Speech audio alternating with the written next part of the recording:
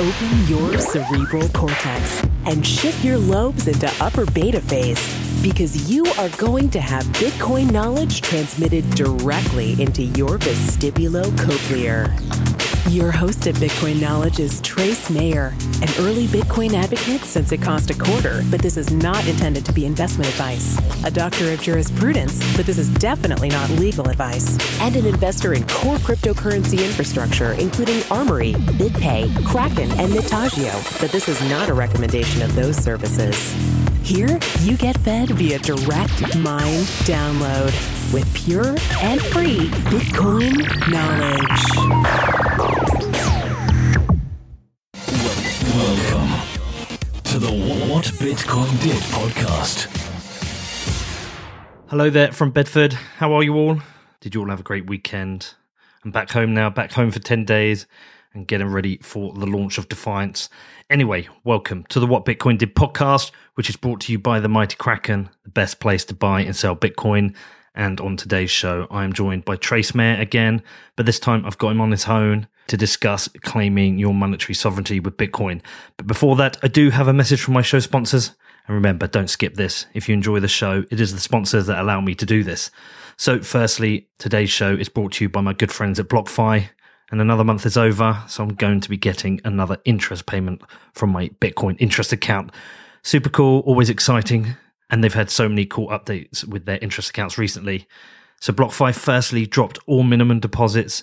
Interest account holding clients will no longer have to meet a minimum deposit amount in their Bitcoin, Ether, or GUSD to earn interest. Additionally, BlockFi has removed the early withdrawal penalty from their account and is now offering one free withdrawal per month to all clients. And with the recent announcement of BlockFi Flex, you can choose to receive your interest payments in the currency of your choice. With BlockFi interest accounts, you can earn interest every month on your Bitcoin, ETH, and GUSD. So you're interested in finding out more? I suggest you do your own research, then head over to blockfi.com, which is BLOCKFI.com. Also, today's show is brought to you by the mighty Kraken, the most trusted place and the safest place to buy and sell Bitcoin. And as I announced last week, they're also going to be sponsoring my new podcast, Defiance. So I continue to build a great relationship, love them and love the team. And if you're a trader, they've got your backs. They've got everything you could possibly need. They've got Kraken.com, which is the best place to buy, sell, and trade digital currencies. They offer margin trading with up to 5x leverage. They've got futures. They've got indices. They have got the Kraken OTC desk for large trades with private and personalized services. They've also got Crypto Watch, where you can trade multiple exchanges from a single platform. And for you advanced traders out there, they have without doubt the best account management service in the business. If you're a trader, there is no better place to trade than Kraken. So join me in supporting them and head over to kraken.com, which is KRAKEN.com. Okay, so onto the show. And for a second time in a week, I've got Trace Mayer. It was great to get Trace on the other day with Caitlin and Tyler, which if you haven't listened to, I recommend you checking out. It was a monster show, but I did also get some time with Trace on his own to record a show. And with Trace, he is the self-proclaimed Babe Ruth of Bitcoin shills. He's also a massive gold bug, so naturally the conversation turned to safe haven assets and hedging against a global recession. We also discussed putting your health before your wealth and the annual Proof of Keys event, which he did at the start of this year on January the 3rd, and I'll be covering with him again next year. Trace is super bullish. It's always good to get a good bit of hopium. So I hope you enjoy this. If you've got any feedback, you can hit me up on hello@whatbitcoindid.com. Also, got a couple of notices. The first 3 shows for Defiance are ready. Hopefully, it'll be launching this Sunday if Apple approves the show. The interviews I'm going live with, episode 1 is going to be Alex Gladstein from the Human Rights Foundation discussing why we defy, essentially the Defiance Manifesto. I've also got Tae Yong-ho, North Korea's most senior defector, and the Cambridge Analytica whistleblower, Brittany Kaiser. So make sure you keep an eye out for that. As I said, hopefully that will be out on Sunday. Also, I'm here in Bedford. I'm going to be here until October the 9th. I'm then going to be heading out to Ohio on the 10th for the Drop Bid event. From there, I'm going to be heading to Portland for my first time, followed by San Francisco. I'll then be in LA for a few days around CIS on October the 15th. From there, I'm going to be heading to Austin and then to New York for the Human Rights Freedom Forum on October the 23rd. So October is going to be busy. If you're in any of those cities, feel free to give me a shout. And also, if you've got any questions about the show, hit me up on hello@whatbitcoindid.com. Morning, Trace. Yeah, good morning. Great to be here. Second time in 3 days. That's true. You're eking out every drop out of me. What do you want to talk about? I heard about this like Bitcoin thing. A little bit of magic internet money. We're going to talk about that. I heard it's not real.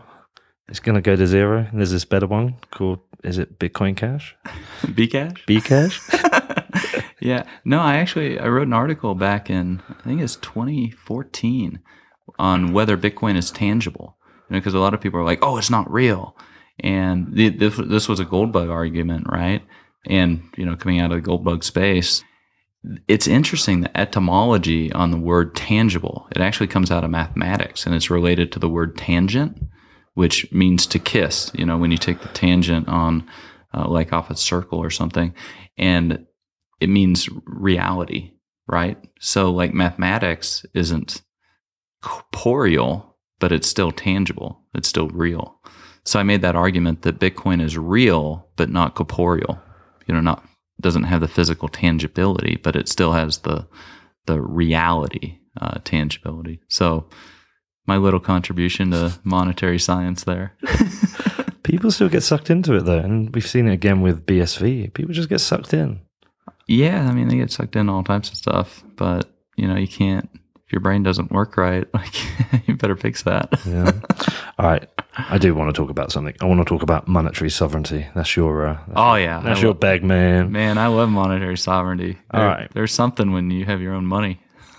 There is. Yeah, but do you know what? I don't think a lot of people really, truly understand money. Like, genuinely. I think most people, like I did, just think of money as something that goes into my bank every month, and then I have a credit card or a debit card and I spend it, and at the end of the month there's none left and we move on to the next month. But people don't really think about money enough until sometimes like it's too late. Like I'm 40 and I've only just started to realize, how much I actually think about money. Why is that? What's going on? Well, one, I think that we just don't get educated on that. Financial knowledge and education in general is sorely lacking. You would think this stuff would be taught in middle school or even high school. It's a basic life skill, and yet it's not taught at all. And that's just basic stuff like balancing a checkbook, doing a budget, saving, learning what an interest rate is, what insurance is. Just some of these basic life skills that people should have. But, another part is, I went to write a paper on the history of money and currency in American law, a graduate level paper in law school. And I started researching this topic, and there just was not much there. And I think a lot of the reason for that is the economics profession, which is really filled with just a bunch of political dogmatists, not actual scientists. Just like we had a bunch of political dogmatists that said that the sun revolved around the earth because that's what the establishment wanted them to say. We have the same thing in the economics profession, basically to justify and rationalize and give ideological support to a monetary system that is fundamentally unconstitutional in the U.S., but also just an egregious violation of human rights. It enables confiscation through inflation, which is a form of taxation without representation, without due process of law. It erodes the political checks and balances with the power of the purse because the politicians can just print and print and print. And even worse, we try to uphold this concept of central bank independence as if we want this highly political entity that enables monetary elites to manage the lives of millions of people through interest rates and monetary policy. And we don't want that to be political. We want them to be independent and insulated from the political process. So we, create this gigantic moat where Federal Reserve Board governors and board members are elected like every 7 years, and not elected, they're appointed. And it just insulates it so much from the political process, and yet enables this type of monetary repression that happens and is able to dictate the choices of millions and hundreds of millions of people. And people just don't understand that this is happening because, one, they don't understand the difference between money and currency. They don't understand the role of sound money as essential checks and balances in the political machinery. And a lot of them, they just don't claim their monetary sovereignty now that we have the ability to do that. nor do most people even manage their financial affairs in a prudent way anyways. They get themselves in debt. It's just crazy because, if you think about it, like the way we spend and allocate our money and our resources shows what we really value and desire. And it's like, man, why are people choosing some of the things they're choosing? Well, that's why Bitcoin is so interesting, right? Because you can make some mistakes. I've wasted Bitcoin now, and every time I spend Bitcoin, I really think about it. But I don't think about it with my money in my bank account. If I just want to go and buy something, I just spend it. But with Bitcoin, every time I'm like, do I really want to spend that? Yeah, because like Bitcoin is a massive battlefield of economic war. Because we're able to now secure monetary sovereignty and these sound property rights. But also, the war is you against you. It's you against your future self. And it's this concept of time preference. Are you gonna when you don't have a sound tool like Bitcoin, the hardest money ever invented, it's easy to spend these like digits that are easily created just with Control P by the central bankers, right? But like Bitcoins are hard to make more of. Look at what's happened to the hash rate of the network. It's hard to make more Bitcoins. And then you're trading like current consumption versus future consumption or savings or things like this. And it starts to sting. It starts to sting because especially the longer you've been in Bitcoin, because you're like, oh man, like I really spent 25 Bitcoin on that.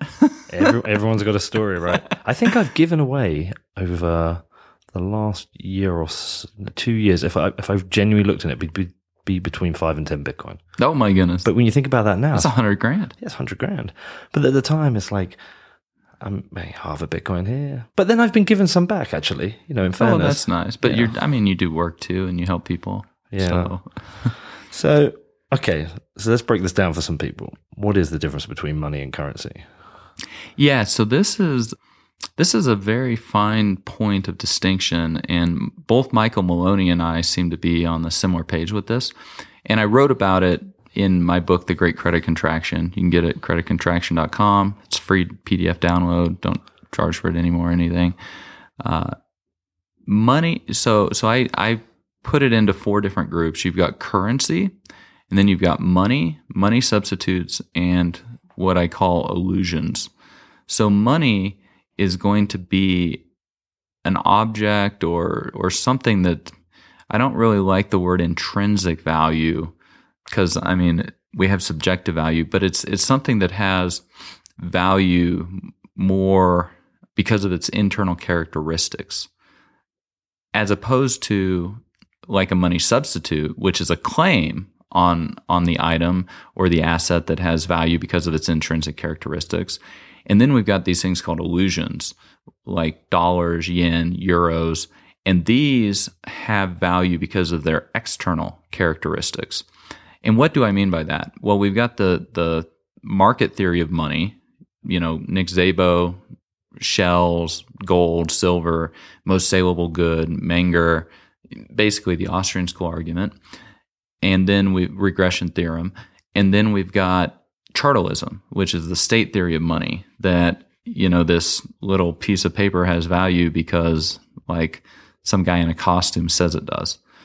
And just philosophically, like economic philosophy, chartalism is a false, like it's just a false argument. Like things have value because individuals subjectively value them, not because somebody like puts a stamp on it and says it has value.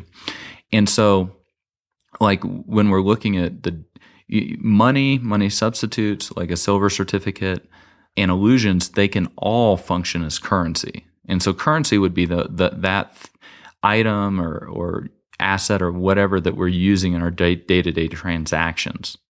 And it can be either money substitute, or illusions. But that would be the difference between money and illusions.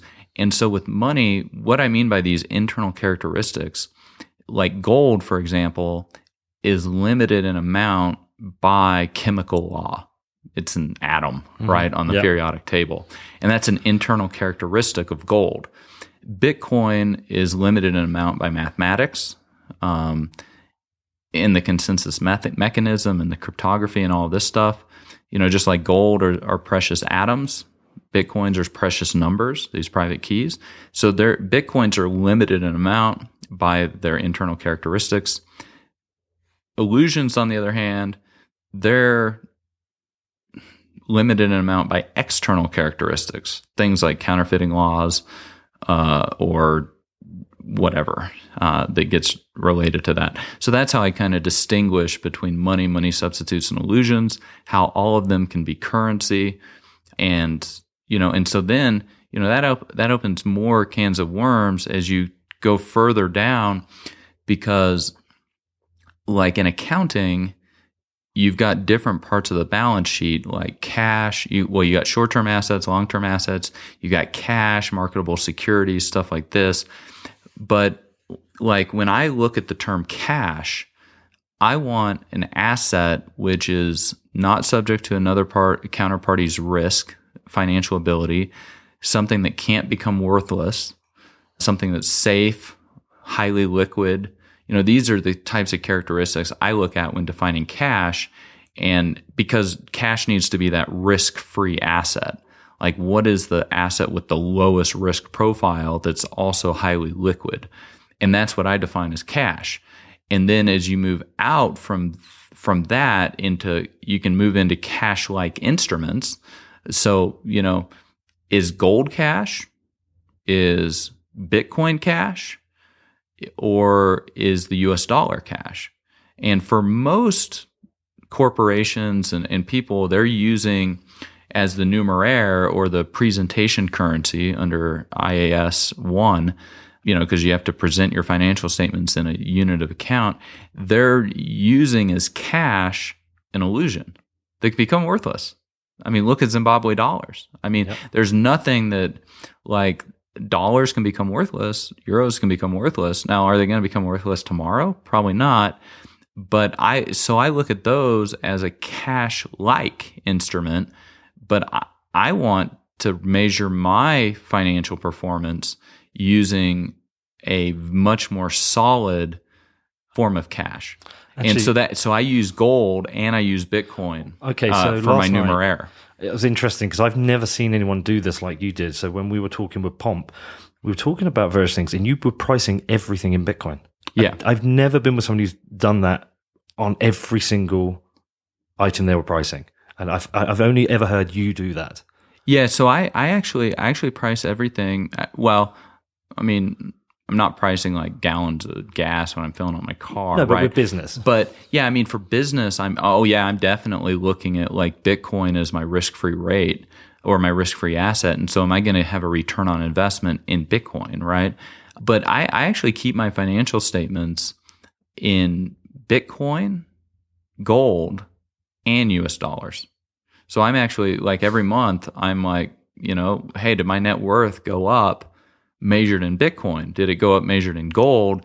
Did it go up measured in USD? And then I'm trying to manage having it go up in all three of those at the same time if I can, right? I mean, it's hard because Bitcoin's so volatile, but I at least want my net worth going up measured in gold for sure. So I'm going to come back to gold, but so one of the things I've been thinking about, if the dollar does depreciate so significantly that we go through a hyper-Bitcoinization, we could get to the point where the value of Bitcoin in dollars just kind of gets out of hand, right? Yeah, I mean, it definitely could.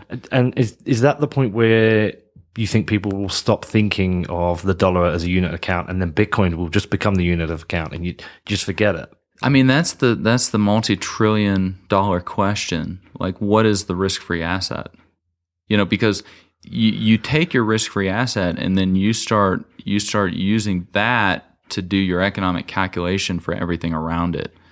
So, I mean, you made a 12% return by investing in some piece of real estate. Like, should I give you props or should you just hodl Bitcoin?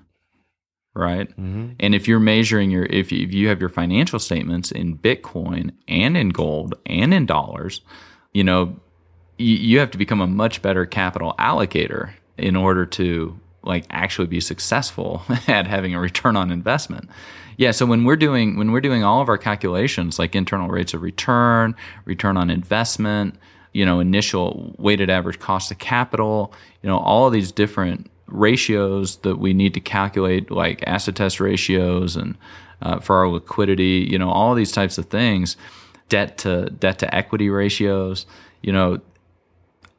I'm calculating with these three different metrics, right? And so in some cases, I take on different types of debt, whether it's US dollar denominated debt or yen denominated debt, because if you can, where it's going to get really crazy is when we start having like a Bitcoin fiat currency carry trade, especially with negative interest.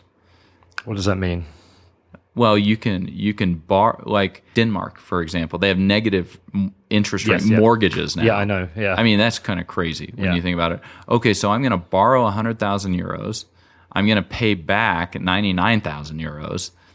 And then I'm going to take the 100,000 euros and I'm going to buy Bitcoin and then get a yield on Bitcoin somehow, whether it's selling covered calls that are far out of the money, or whether it's like, one of these interest generating opportunities, which, who knows whether they're Ponzi scams or not. You really have to be careful assessing risk and stuff. But that, like the carry trade, that's where you borrow in a lower interest rate currency and invest in a higher yielding asset or currency. So people would borrow yen and buy dollars, and so they have a very low interest rate on the yen, and they have a higher interest rate on the dollars. And then you're betting that like the capital appreciation or change between the two is going to be in your favor. But do you believe or have you kind of like thought through an actual hyper-Bitcoinization? Yeah, but I don't really think that's how it's going to happen. What do you think is going to happen? It's just going to be well, it's Bitcoin's like a mirror that you get to see everybody's cognitive dissonance and bias appear, right? And so it happens one by one. The monetary revolution, people claiming their monetary sovereignty, and so I think it's going to be largely gradual. It's going to happen in different waves, be based on the halving and the price appreciations and stuff like that. But Bitcoin's been around over a decade, and there are still people that they've heard about it, but they haven't bought any. I had a friend, he talked all about how he was investing in Bitcoin and buying it and everything, and come to find out he hadn't actually bought any Bitcoin. He just wanted to look cool, like he'd been buying it. Well, look, I'm worked like some private equity group, I'm the Bitcoin guy on Facebook amongst my circle of friends, obviously and clearly, and I talk about it all the time. And I don't just post up my podcast. I just drop little bits in there. I might drop in an article about negative interest rates, and so you just need to be aware of this. And I think maybe 10 have bought Bitcoin at one time or another, and I think one really is into it. Nobody cares. Yeah, it takes people a while to hone in on this, but I think they have to make some money off it realistically. Yeah, that's this first network effect of speculation. That's a strong one, man. It built San Francisco from nothing. 800 people, you discovered gold. Now it's one of the greatest poop-covered cities in the world. But maybe they'll get that fixed one of these days.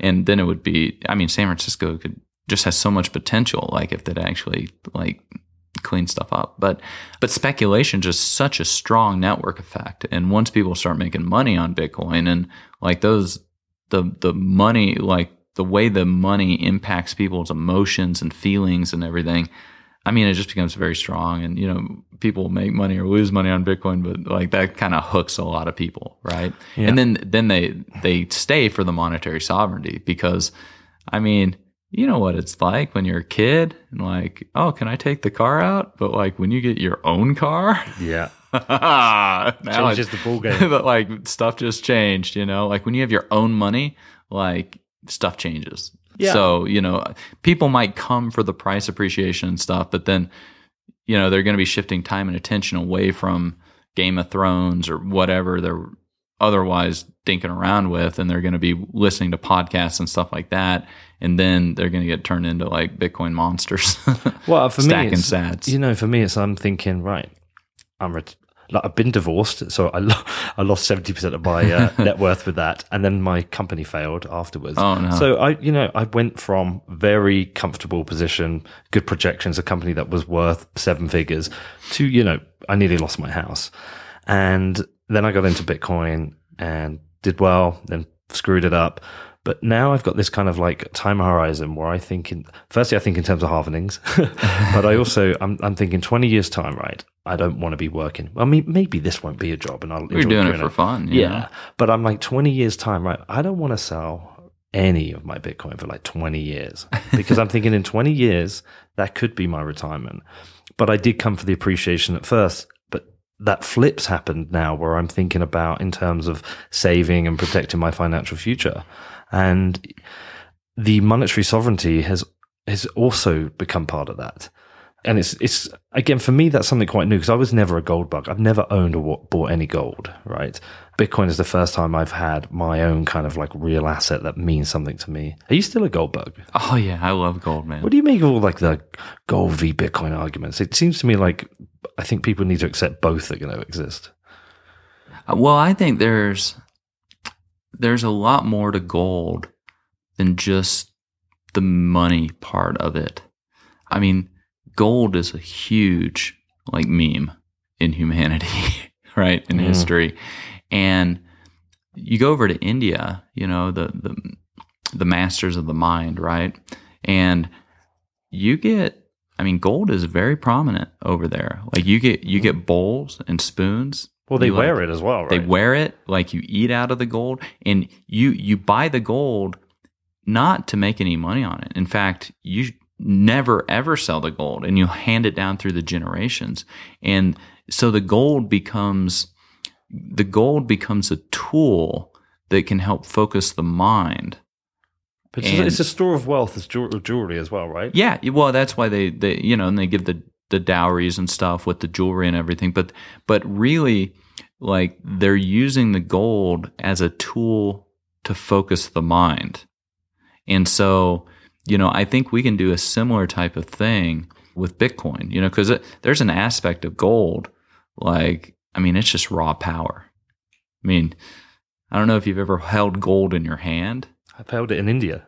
Well, I've been to one of those amazing, huge. Yeah, but how much? Like a little 1 ounce. Like probably actually didn't have it cupped like a bowl, like you said. I just went in and held some jewelry. Yeah, like put a couple $100,000 worth of gold in your hand. Yeah, like see how that feels. Right. Okay. Like it's like pure power. Yeah. Okay. And so there's an aspect of like gold that helps focus and discipline the mind, and sound money does that.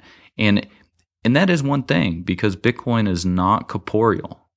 So you're not going to get the same type of sensory experience with Bitcoin that you can get with gold in terms of like focusing the mind, using the senses. And I think there's an aspect of gold that it acts like a multiplier, like a force multiplier or a power amplifier on like energy that you're putting into it. And so, I like gold. Like gold's freaking cool because you can take gold and you can amplify power or energy through it to then accomplish more things in like what you're trying to do. But it's also losing value against Bitcoin. Yeah, everything is. And that's the $1 trillion question. Like, what's the new risk-free asset from earlier in the discussion? Yeah. But you're not acquiring the gold because of solely for the monetary benefit that you would get from it. You're acquiring the gold for the mental or the emotional power that you're able to exercise with it. But that doesn't happen for everyone, right? That's clearly something that, because you've been around gold a long time, you've traded it, you understand it, you had a website about it, right? Yeah, but I think there might be something in human DNA. Gold's freaking big. It's gold's a big in us meme as well, right? Yeah, well, it's probably like tiny little amounts, but we're moving more into the realm of the mind and our emotions and how we're crafting our experience of this physical reality in this discussion about gold and like the way we can use it. But you prefer Bitcoin. For what? Right? I guess you prefer Bitcoin for returns. I guess that's the Bitcoin's your brain, gold's your heart.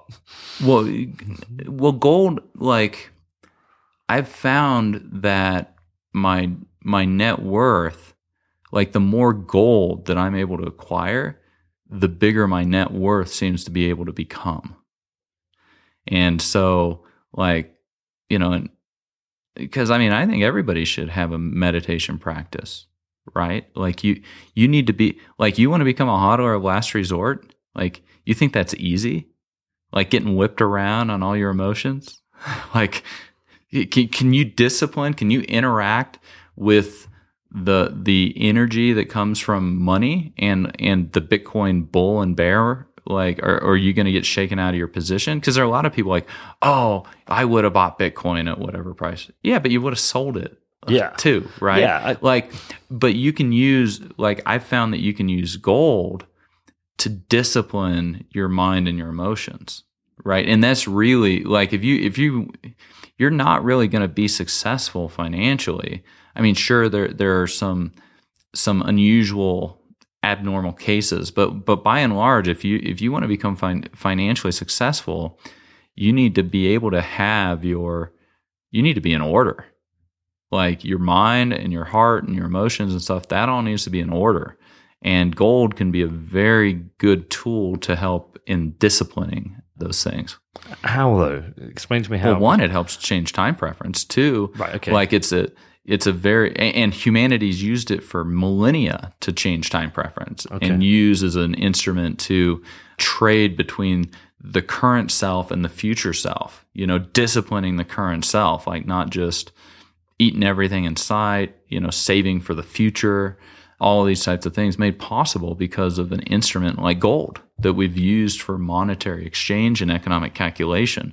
So, I mean, it's just been built into the human psyche for millennia. I mean, it's such a huge meme in that sense. Next up, I talked to Trace more about Bitcoin and gold. But before that, I do have a message from my show sponsors. And this week, I've got to welcome my new sponsor, Wire. And a big thanks to my buddy, Michael Dunworth, for sponsoring the show. So whether you are a solo developer or a large team, if you are looking to simplify user onboarding and offer an easy, fast way to purchase Bitcoin, then you really need to talk to the team over at Wire. Since 2013, Wire's focused on taking care of the heavy lifting in terms of compliance, payments, and liquidity so you can focus on building your core offering. Your idea could be the next killer app, so don't let the regulators kill it. Let Wire handle all the heavy lifting for you. To find out more, you can reach out to Wire or create a developer account at sendwire.com, which is sendwyre.com. Note that Wire is spelled W-Y-R-E. So again, that's sendwire.com, which is sendwyre.com. Also, today's show is brought to you by my friends Dropbit.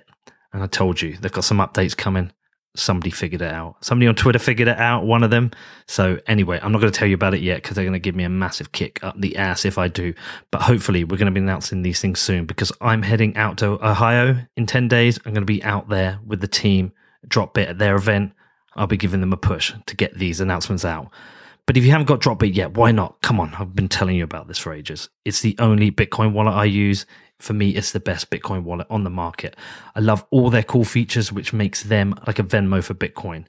Yes, you've got all the normal features for pasting addresses and using QR codes, but the cool thing about Dropbit is that you can text and tweet Bitcoin to people. Available for the iPhone and Android. If you want to try it out, head over to dropbit.app, which is DROPBIT.app. And lastly, as I mentioned, I'm going to be heading out to CIS in Los Angeles on October the 15th. I'm going to be recording a couple of live shows with Tim Draper and Travis Kling, so that's going to be pretty cool.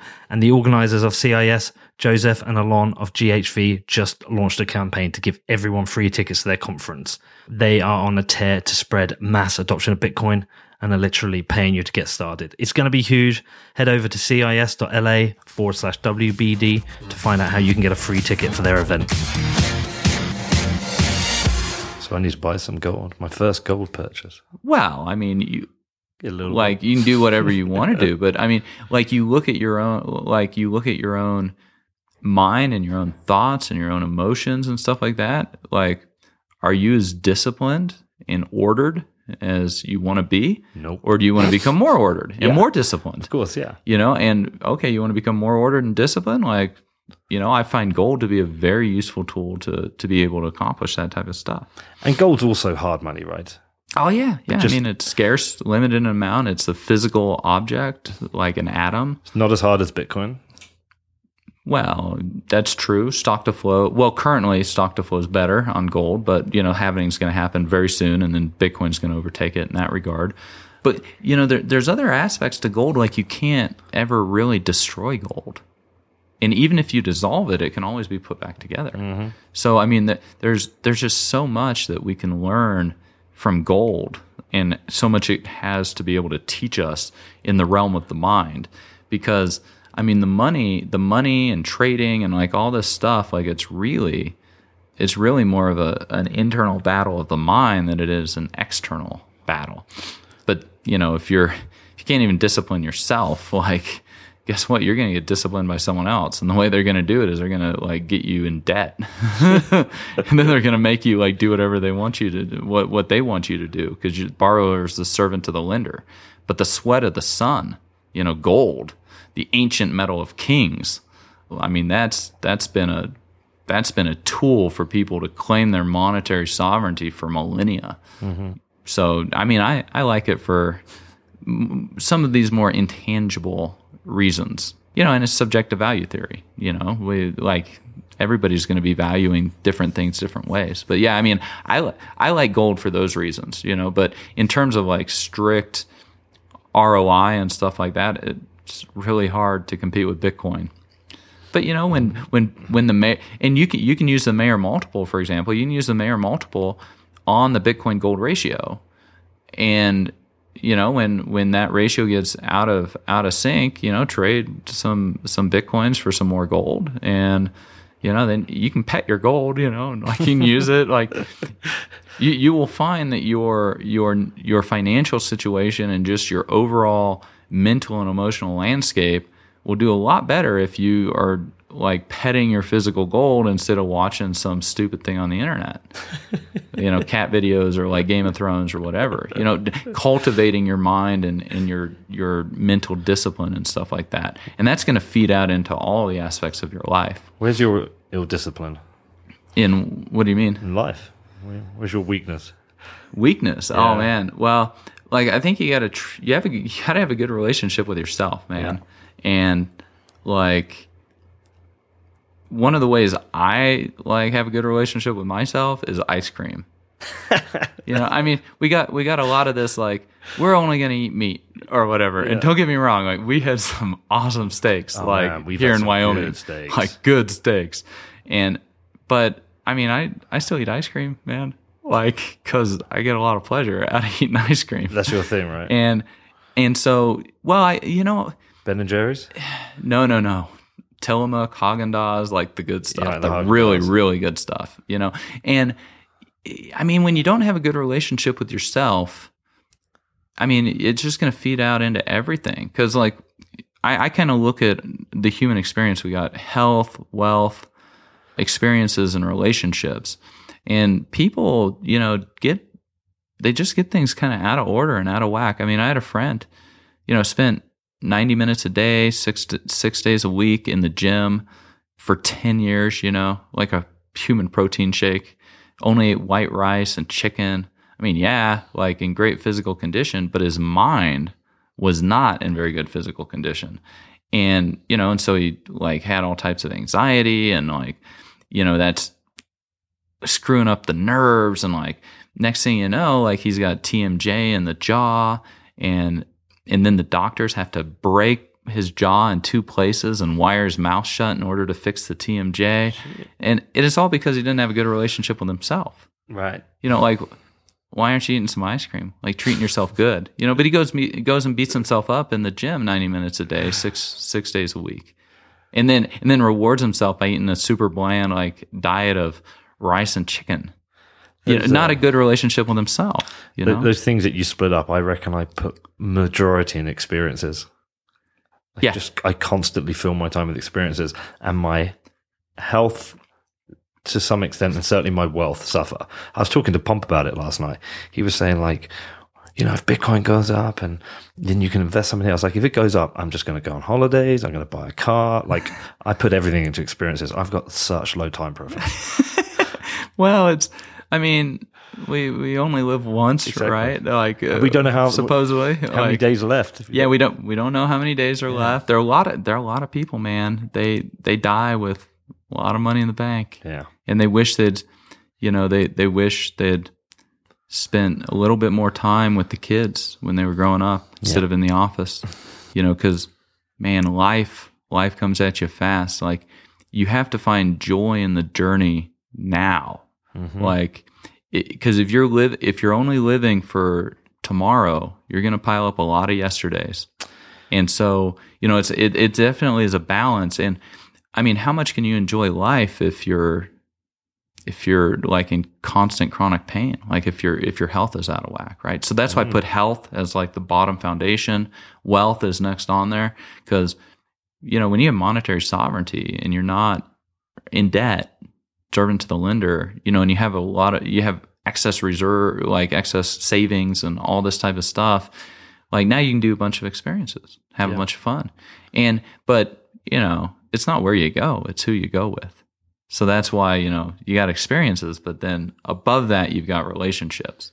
And of course, the pinnacle of relationships are going to be, husband and wife, parents and children, and then you kind of branch out from there in terms of happiness and being able to kind of find all that stuff.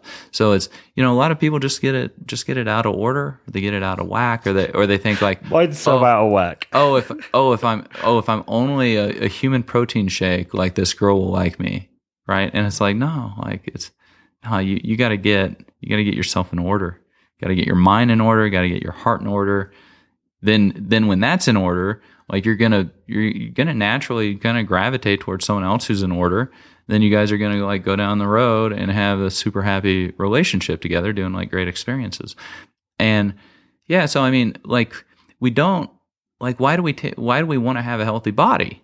I mean, well, we want to have a healthy body so we can have a healthy functioning mind, and we want to have a healthy functioning mind. Why? Like, what's the purpose? I would argue that if your purpose is so that you can be of helpfulness and service and help other people, as opposed to focused on your own selfishness. I mean, you got to put yourself first. You got to take care of yourself first. So don't exclude that, but you're taking care of yourself so that you can be a better help to other people.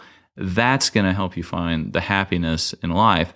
Otherwise, you're just going to be constantly chasing little Mario coins, thinking that's going to make you happy. I mean, go look at a bunch of people in New York. They freaking work like 110 hours a week. Yep. Like, stressed out, being a spreadsheet monkey, like, for real, like that's the experience you want. Yeah, but a lot of people do careers they don't really like, chasing money. Well, yeah, but that's because their priorities are out of whack, right? It's not that loving money is the problem. It's when you love money more than you love helping or being of service to other people, right? Like, you just got to get stuff in the right order.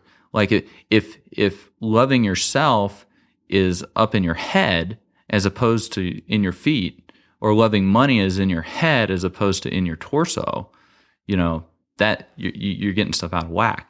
Yeah, but you've also got to try and find something you really genuinely enjoy doing, or get away from having a job. I think a job is something you don't want to do. It's like, so this isn't a job.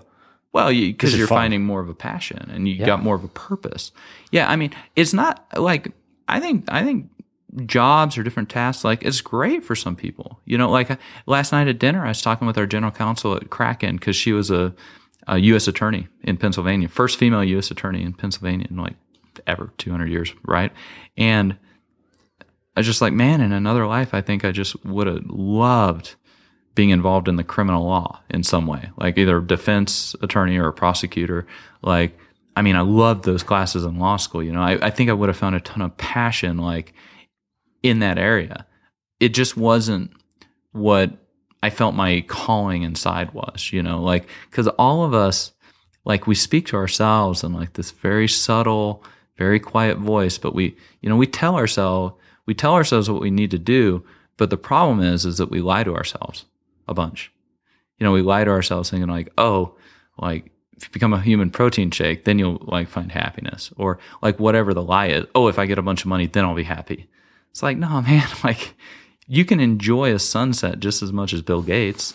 Yep. Like some of the happiest people in the world don't have any money. But your career was seeded, I think, quite early on. I'm sure I've heard a story about something that your dad did. Did your dad? Well, I wanted a bicycle, and my dad was like, how are you going to buy it? Yeah. Right. So, I mean, I've always kind of had the entrepreneurial spirit in there. But, I mean, even like my work in Bitcoin-related stuff, I mean, for me, it's never been about making money. It's been about like taking the beachhead of monetary sovereignty. I mean, this is the great battle of our time. Mm-hmm. We're on a planet that's chained by central banks that engage in monetary repression, and they have all the money and guns in the world. And it's like, how are you going to win this battle? You're going to go to fight against this, and all you got is math on your side? I mean, that's freaking pretty cool. Yeah. Like bring it on, I mean, because like everybody loves the fastest runner. They love the highest jumper. Like people might not like it, but I mean, Americans, they love the sting of battle.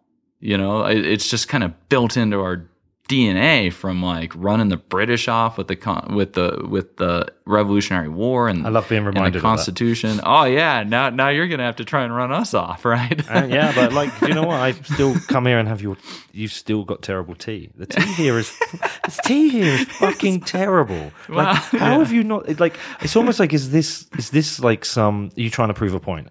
The tea is fucking terrible, but it's not hard to get. Well, fiat money, fiat food, fiat tea, man. Fiat tea.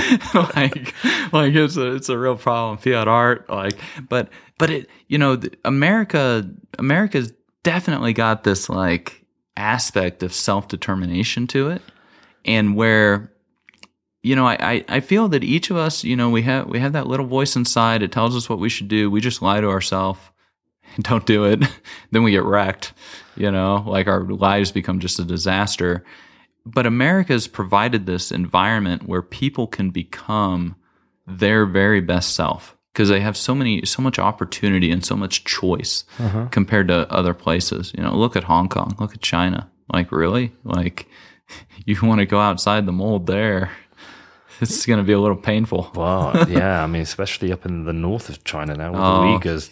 Yeah, isn't it? I mean, they're putting Muslims in concentration camps in China. Concentration camps. And, I mean, America was founded on religious freedom. It was founded on this concept of like self-determination and freedom of speech and stuff like that.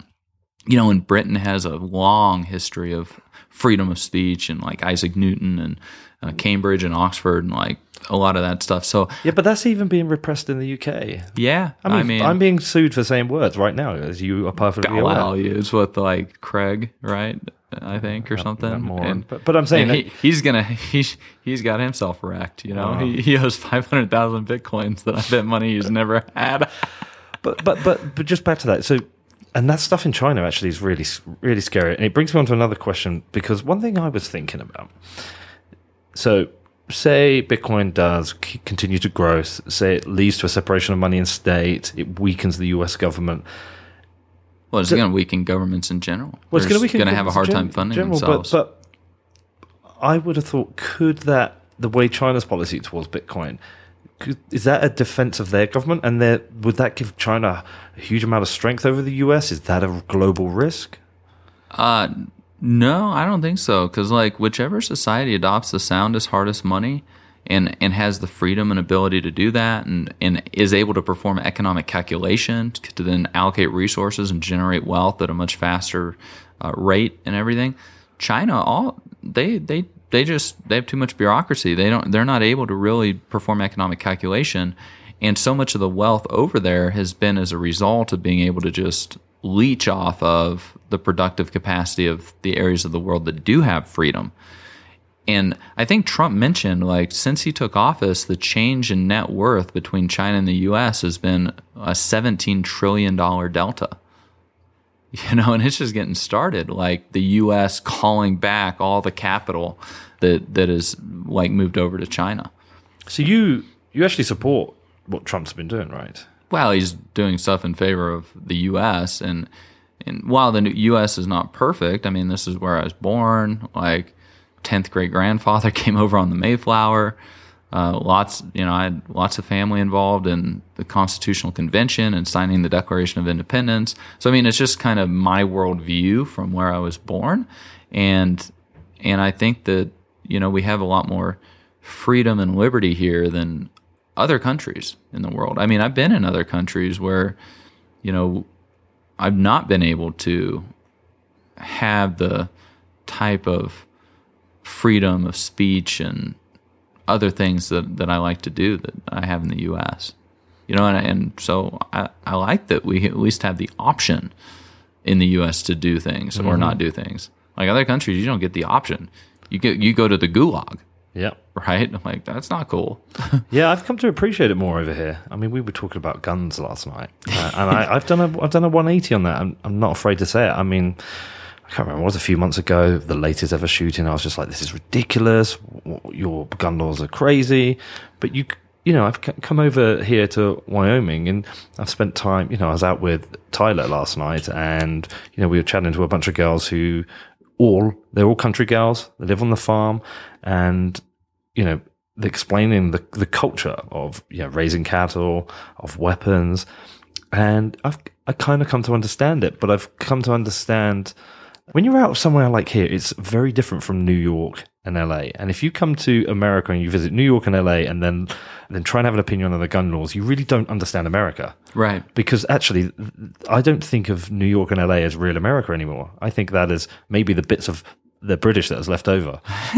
Well, there's definitely some aspect to that. I mean, just the being able to have a lot more land versus being all cramped together like a bunch of rats on top of each other that we have in the cities.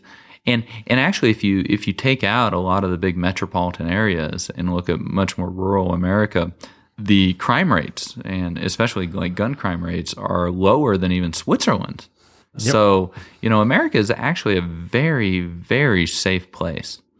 I think we get a lot of stuff like, these mass shootings, and who knows what the real cause of those are or the real purpose of it is, that excites the public conscious or whatever and makes people go into a frenzy about guns or whatever. But America, by and large, is an extremely safe place in the world. And I think a lot of that's attributed to the freedom of speech, the freedom of religion, the right to bear arms, the rule of law, republic form of government, all of these types of things. Yeah, I definitely also come to appreciate the federal versus state level law and the federal versus state level operation of the politicians. And, what it was being explained to me the other day is whereby actually you want to keep as much law at a state level and away from the central government because you want almost competition between states. Oh, yeah. Yeah. Yeah. I mean, well, we're descended from the British, right? I mean, my ancestors were from England and other parts of like Scandinavia and stuff. But yeah, I mean, we descend from the British common law. We have that in our tradition. We have a written constitution versus an unwritten one like the British have. But I mean, there are a lot of similarities. We have the House and the Senate. You guys have the House of Lords and the House of Commons.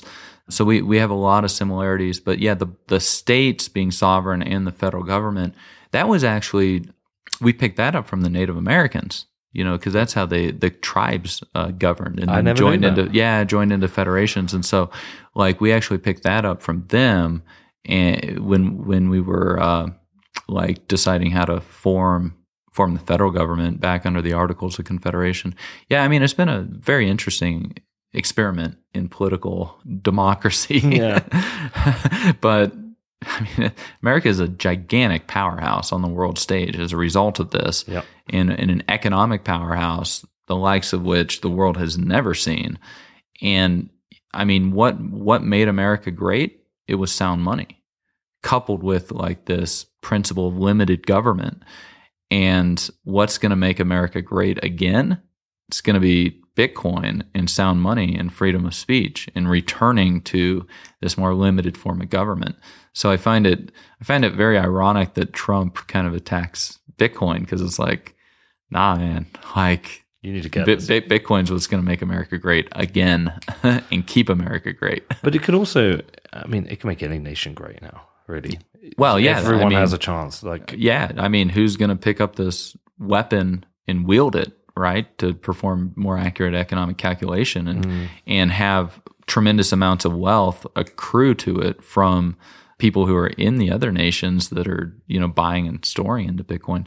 Yeah, I mean, having these property rights in nations where you don't have it, Africa, South America, stuff like that.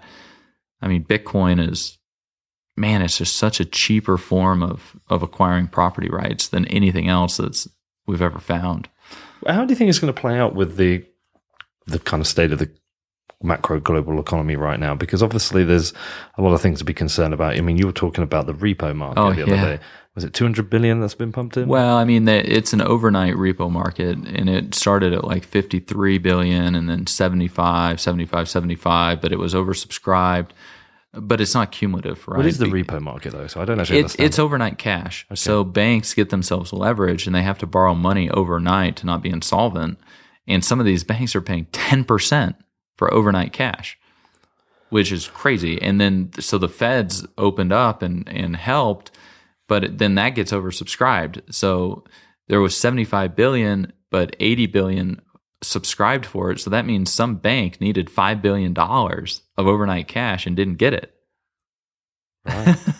Like, why the banks are running out of cash, that's another really big question. And then why do you think they are? Well, yeah, I mean, I think there's a lot of, well, one is like some of the banks aren't out of cash, but they aren't lending to the banks that need it. So that's a big question. Like, why don't they trust these other banks to just lend them money for one day, right? I think the tariffs might be playing a role into this because that's changing how the cash flows. Maybe a bunch of cash went in for tax payments. That's what some of the articles said, like, oh, a lot of the corporations made a bunch of tax payments. Okay, maybe to some degree. I mean, the banks are always kind of a mismatch between demand deposits and longer term debt instruments, right? Mm-hmm. So they're always fraudulent. They always are insolvent if people demanded what they're legally entitled to with demand deposits, but like everybody doesn't make a run on the bank. So yeah, I mean, I'm not sure exactly what the cause might be, other than, people are they're just scared out there, legitimately, because why do you trust the valuation of any of these derivatives on other banks? They're overstating the value of the assets, they're understating the value of the liabilities. Everybody's playing the same game. All the balance sheets are just waiting to get massive holes blown in them from these financial weapons of mass destruction with the derivatives. When the derivatives begin to fail, they rely on the counterparty, the financial ability to pay. And when they're not able to do that, then the nominal becomes the notional. And that just like disintegrates balance sheets across the board. So I think 2007, 2008, 2009, the fundamental structural problems didn't get fixed. And, maybe it's just kind of rearing its head again. It feels like it'd be a lot more ugly this time. Yeah, I mean, I've kind of estimated it's going to be anywhere like 8 to 13 times larger than it was in 08, which, like gold and Bitcoin, equity-based, nobody's liability, proof of keys, started proof of keys, proofofkeys.com. January 3rd, we withdraw all of our Bitcoin from any third party. Did I tell you because of that I found half a Bitcoin? Oh, that's great. Yeah. I went through all my exchanges when I used to trade the shitcoins, and there was one exchange called Cryptopia. Oh, yeah. There was half a Bitcoin on there that I didn't know about, right? Anyway, I took it off. It was only like a week, 2 weeks later, they got hacked. Yeah. Yeah. So you saved me half a Bitcoin. Yeah. Cheers, well, man. And several people have mentioned that. Part of it is just good hygiene. Let's just every year, let's just go and get all of our Bitcoins off any third-party services. But the implications of that are, let's have a global coordinated bank run on the asset that's strictly limited in amount and can be instantly verified via a distributed consensus blockchain, right? And so, if banks are having trouble with having cash, overnight cash, when that asset can be printed out of nothing, imagine what type of trouble these institutions could run into if they actually have to deliver Bitcoin and you can't print that out of nothing. There's no lender of last resort. They're hodlers of last resort. So, do you think the exchanges should be doing proof of reserves? Oh, of course. Yeah. I mean, and we have stuff like that built into the Wyoming legislation for the special purpose depository banks. It's just it's a lot of fly by night, like scrappy little startups. So what do you make of these interest accounts then? Because I go both ways with them. But obviously, one of mine's a client. I've used them. Yeah. I've made interest. It's really quite cool. But at the same time, there's this split view. Some people are saying it's natural to have financial products within Bitcoin. It's going to happen. And then other people are saying you're not managing your private keys. Well, when you hold your own keys and you're performing your own network consensus by running a full node, that I would say is cash. And you're in cash, and that's risk-free, the risk-free rate, right? And if you want to move out from that and take on more risk and get compensated for it, that's an economic calculation to perform. Mm-hmm. And, if you make that economic calculation judgment call and decide it's good to pick up, I don't know, what one do you use, BlockFi or whatever, mm-hmm. and I want that 6% or whatever it is, everybody gets to make those decisions. And there is six network effect is financialization. I mean, we're going to get, I trade puts and calls on LedgerX, fully collateralized Bitcoin options. It's great. I sell covered calls at $20K strikes. They expire worthless. I keep the premium. I feel very comfortable with LedgerX. They're CFTC regulated. They're CEF, DCO. I get audited financial statements as a clearing member. I had Juthica on. What's that? I had Juthica on. Oh, yeah. That was a great interview, by the way. I listened to it. Great product, but I'm taking risk. I'm not taking counterparty risk because the Bitcoins are not on LedgerX's balance sheet. They're actually segregated in a footnote. But I am taking performance risk, whether LedgerX is going to properly keep the contract. Are they going to secure my Bitcoins well? And are they going to send them to me when I make the withdrawal? Yeah. Which they did. Yeah. I did proof of keys on January 3rd, and they sent a lot of Bitcoin to me. It was great. So, are you going to run the campaign again? January 3rd? Every year. Every year. Because one, we just need to have good hygiene. Otherwise, we're going to leave half a Bitcoin on whatever exchange gets hacked, right? And you might forget about it. I just forgot about it. I didn't know it was there. It's ridiculous. Yeah. So, I think it's just a good practice to do in terms of your hygiene of knowing where your money's at. Half a Bitcoin's $5,000. I mean, you leave half a Bitcoin on there and you come back a year later and Bitcoin ran from 10 grand to 100 grand. Now it's 50 grand, in that Cryptopia account, right?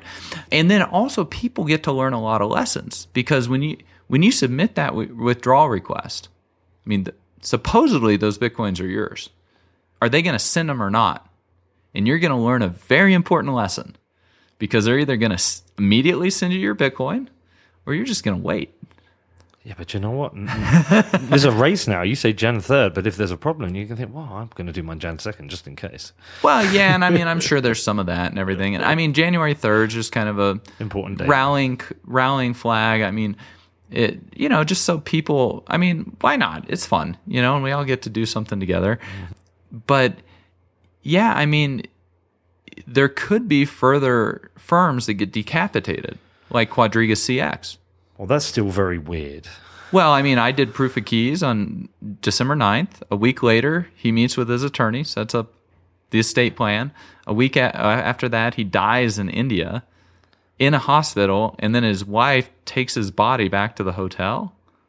Like, what? Dude, where is I mean, it's just really weird, right? Yeah, look, I think that guy's somewhere. And then Quadriga CX fails, and people lose $250 million, which they actually had lost the $250 million earlier. It didn't get marked to market until after proof of keys. How did they lose it? Do we know? Oh, they probably stole it all. And I think they lost some sending Ether to the wrong contract, and then the price of Ether went up, and so they're playing that like catch up game. And these things don't really get discovered until you have a significant amount of people saying, "Hey, just that Bitcoin that I own, like just send it all to this address right now."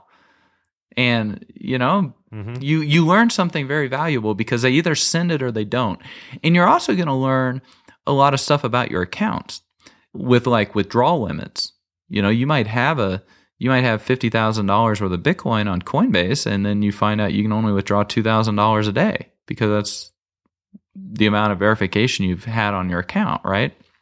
So, you can engage in this good hygiene practice of finding where all your Bitcoins are at and other crypto, preemptively getting your accounts verified to higher tiers or degrees so that you get higher withdrawal limits and all of this stuff.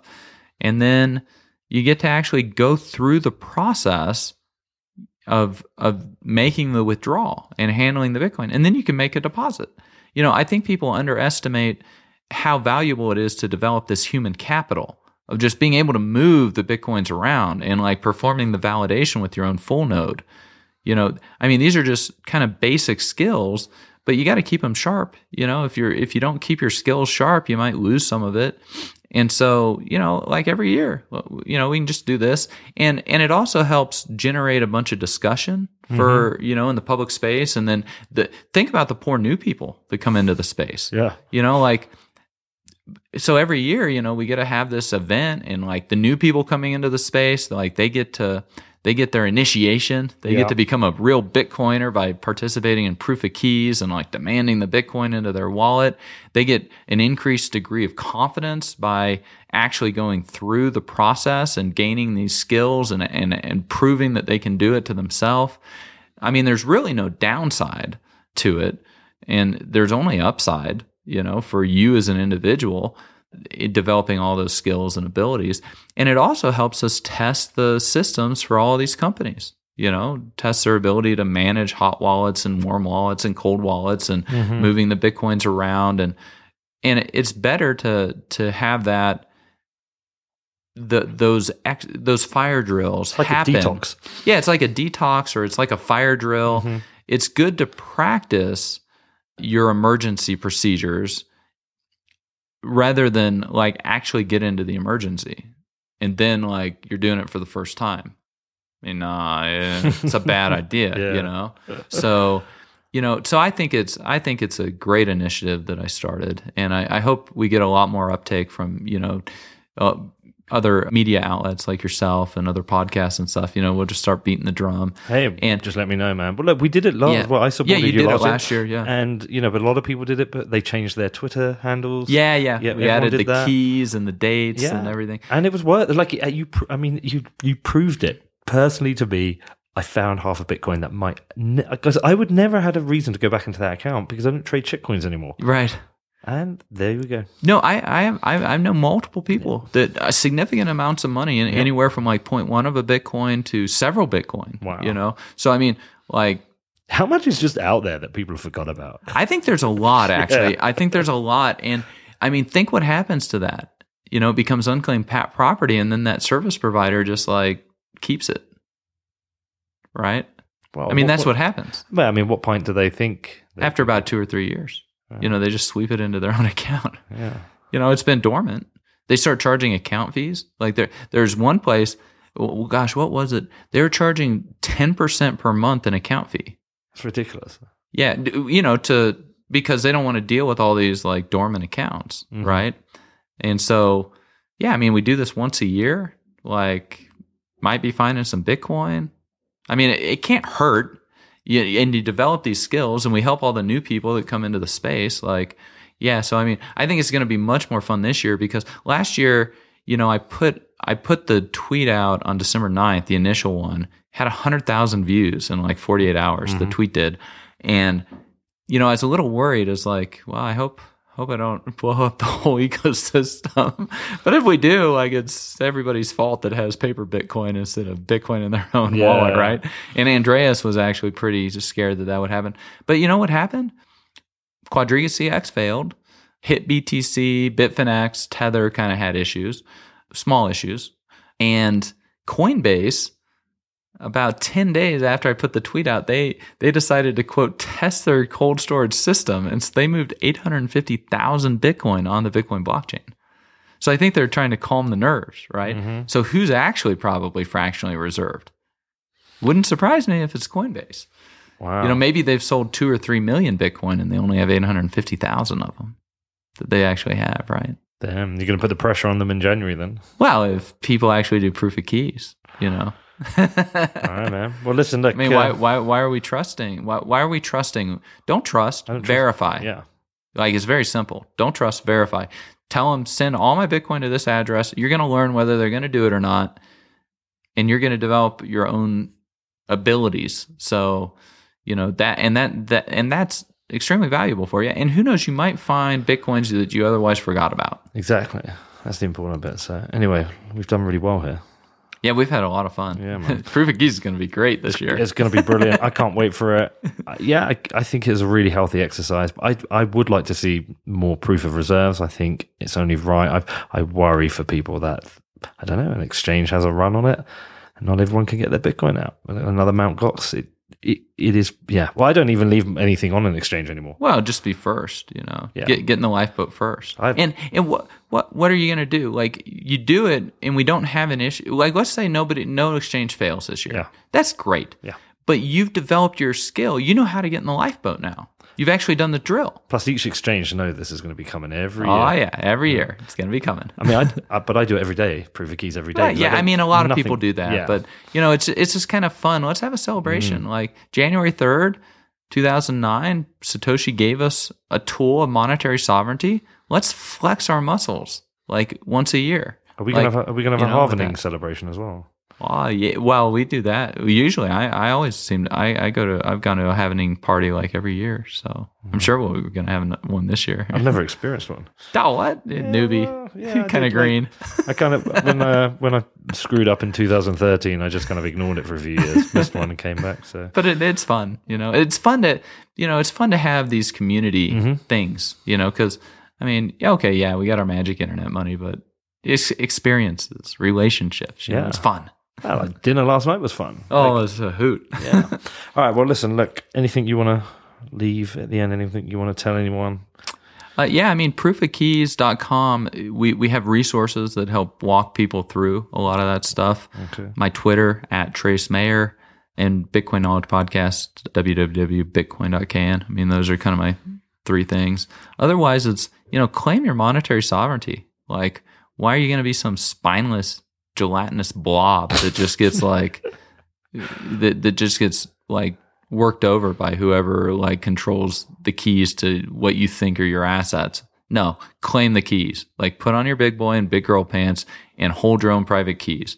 Like, it's like, flex those muscles. All right, man. Well, listen, we'll do another show in probably December for Proof of Keys. We'll bang the drum again, and it's always great to have you on. It's going to be a hoot. Thanks. All right, how was that? Do you enjoy that with Trace? Feeling pretty bullish? I know the price has been pretty crazy recently. We've had a big drop down from where we're hanging around 10K. I think the backed volume has been pretty disappointing. I saw a note that it might be down to that. Who knows? I'm still bullish. I'm still on my 10-year cycle, not selling anything for 3 halvings. And it's always great to catch up with Trace. I do love spending time with him, and it was great to spend a few days with him up in Wyoming, hang out, talk Bitcoin, eat some steak. And I also loved how we got into how Bitcoin will perform in another economic downturn. This is something I've thought about quite a lot. I know other people do, and it's kind of uncharted territory for Bitcoin because the last massive downtime was the birth of Bitcoin. So if we do see another global recession, I think it'll be interesting to see how it performs. I'm not super confident that Bitcoin will perform as a safe asset yet. I don't see it performing the same way that gold will. I could see an exit from Bitcoin, but who knows? Let's see. But if you did enjoy this interview, and you haven't listened to the show I did with Trace, Caitlin, and Tyler last week, check that out. And also, you might enjoy the show I did with Raoul Powell. So you should go back and check that out. That was a monster, and we covered Bitcoin as a hedge in recession pretty thoroughly in that one too. Okay, if you've got any questions about the show, do reach out to me. My email address is hello@whatbitcoindid.com. Also, if you want to support the show, so many things you can do. If you listen to every week and you want to lend me a hand, please go and leave me a review. Go and click on the subscribe button. Go and check out my website, whatbitcoindid.com. There's a support section there that'll explain everything. Right. As I said in my intro, I'm preparing for the launch of Defiance on Sunday, October the 6th. Hopefully, if Apple approves it, it'll be out. All 3 launch shows will be ready. Also, as I said, I'm going to be heading back out to the States on October the 9th. I'm going to be heading to Ohio, Portland, San Francisco, LA, Austin, and New York. Loads and loads happening. Any questions, do reach out to me. My email address is hello@whatbitcoindid.com.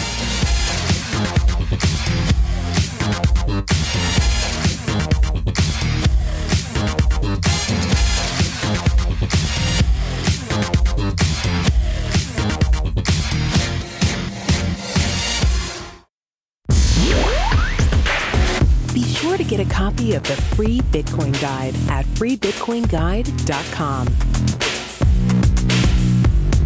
Got a question or suggestion? Record your voice at bitcoin.kn. Don't be shy. To help the show, share bitcoin.kn with friends, post about it on Reddit, and otherwise spam the interwebs. Your iTunes comments and 5-star reviews are very important to us. Please continue tuning in to the Bitcoin Knowledge Podcast, where we release interviews with the top people in the Bitcoin world. Now take some choline and let that Bitcoin knowledge consolidate.